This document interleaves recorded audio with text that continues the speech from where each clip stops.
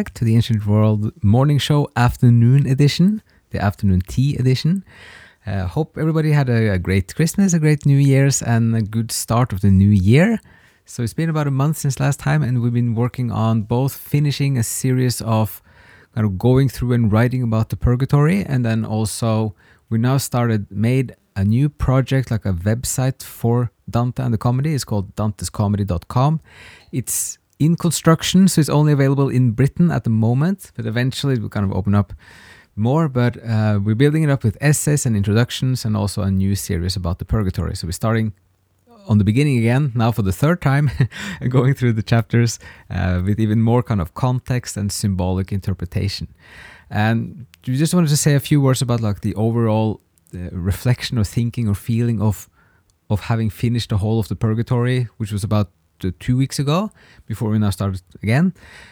And it's such a inspiring and beautiful part of the trilogy. It's also the one that's clearly going from the earthly to the heavenly, like starting at the beach and just natural beauty and the dawn and kind of vitality and fertility, and also like, so the souls are coming with the angelical boatman, so you have this hint of the divine from the beginning, but it's still kind of very much kind of the natural beauty and just the joy of life and the nice kind of golden light that is coming with Aurora, the goddess of dawn, and also Dante's meeting an old friend, and they're having music and everything is great.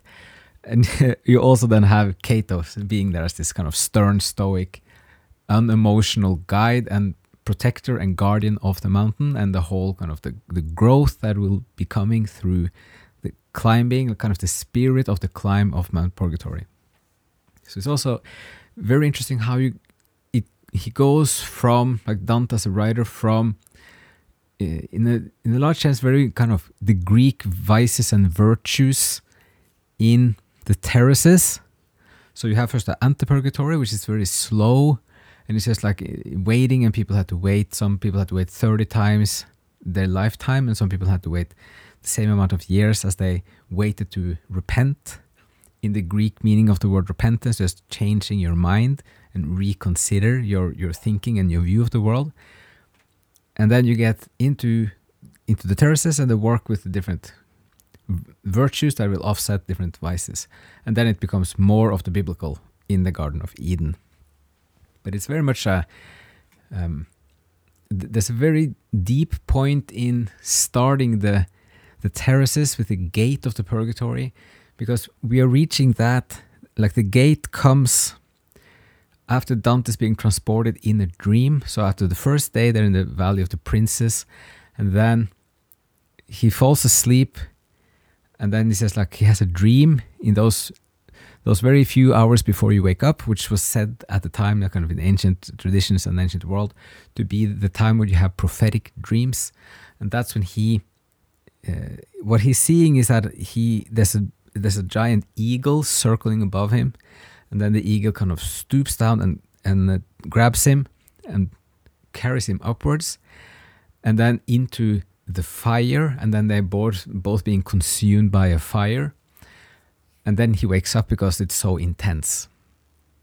And then he finds himself and Virgil right outside the gate, or kind of at the ledge where there's a little crack in the mountain, and when they go in there, then they see the gate. But they come up to this place which is far away from the Valley of the Princes, and the explanation is then that he was carried by Saint Lucia when he was sleeping, and she is symbolic of light. And also this eagle is the old symbol of Jove or of Zeus in the Greek original. So, but it's also, the fire is also this divine fire, very much from Exodus, the old biblical stories, and that when the eagle and the pilgrim in the dream, they're both burning, and they're burning together, is this kind of unification theme that is the whole overall kind of the final aim for both the mystical traditions, to have this experience of unification with the divine in yourself, and also in the whole book or in the trilogy of the comedy. So that's kind of his giving us the final destination in a sense for the whole journey, as he sees in the dream. So through that, when we get at it, what he's also then implicitly doing is that he's changing the story into being slightly more spiritual. So when we're climbing the mountain after the Antipurgatory, it has a feeling that we are at a different level in a sense. This is kind of deeper philosophically, theologically as well.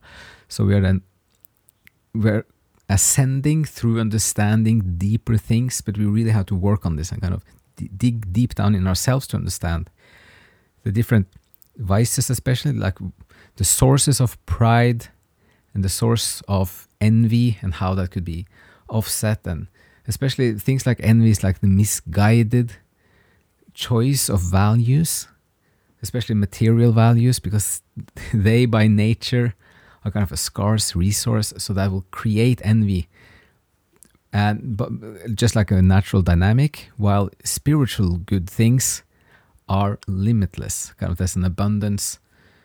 There will and also the more you have of it, it doesn't spur any envy in anybody. And also if you have more of it, the natural thing is to wish other people to have it as well. So they have this imagery of this is the divine light being reflected like in mirrors, so it only multiplies. And look at this mutually multiplying effect when more people have it. So that is one of those deep points we get in the second terrace. And then you also go through this when you read it, that you do have some insights that change the way you think and you see the world. And then you also you become almost like a companion of the pilgrim through the journey, and then his reactions become more a reflection of your own thoughts sometimes. So, and when that happens, it's a really joyful experience to read the book. So that's kind of what we just wanted to say about the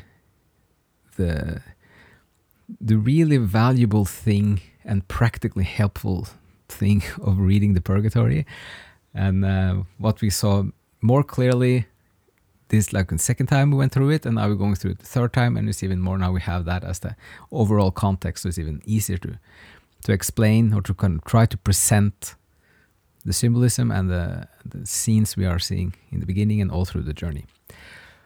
Okay, so that's all for this one, and if you are in Britain and also Italy, you can go to dantescomedy.com, and then you can see this new podcast series and also some articles we've written about these topics.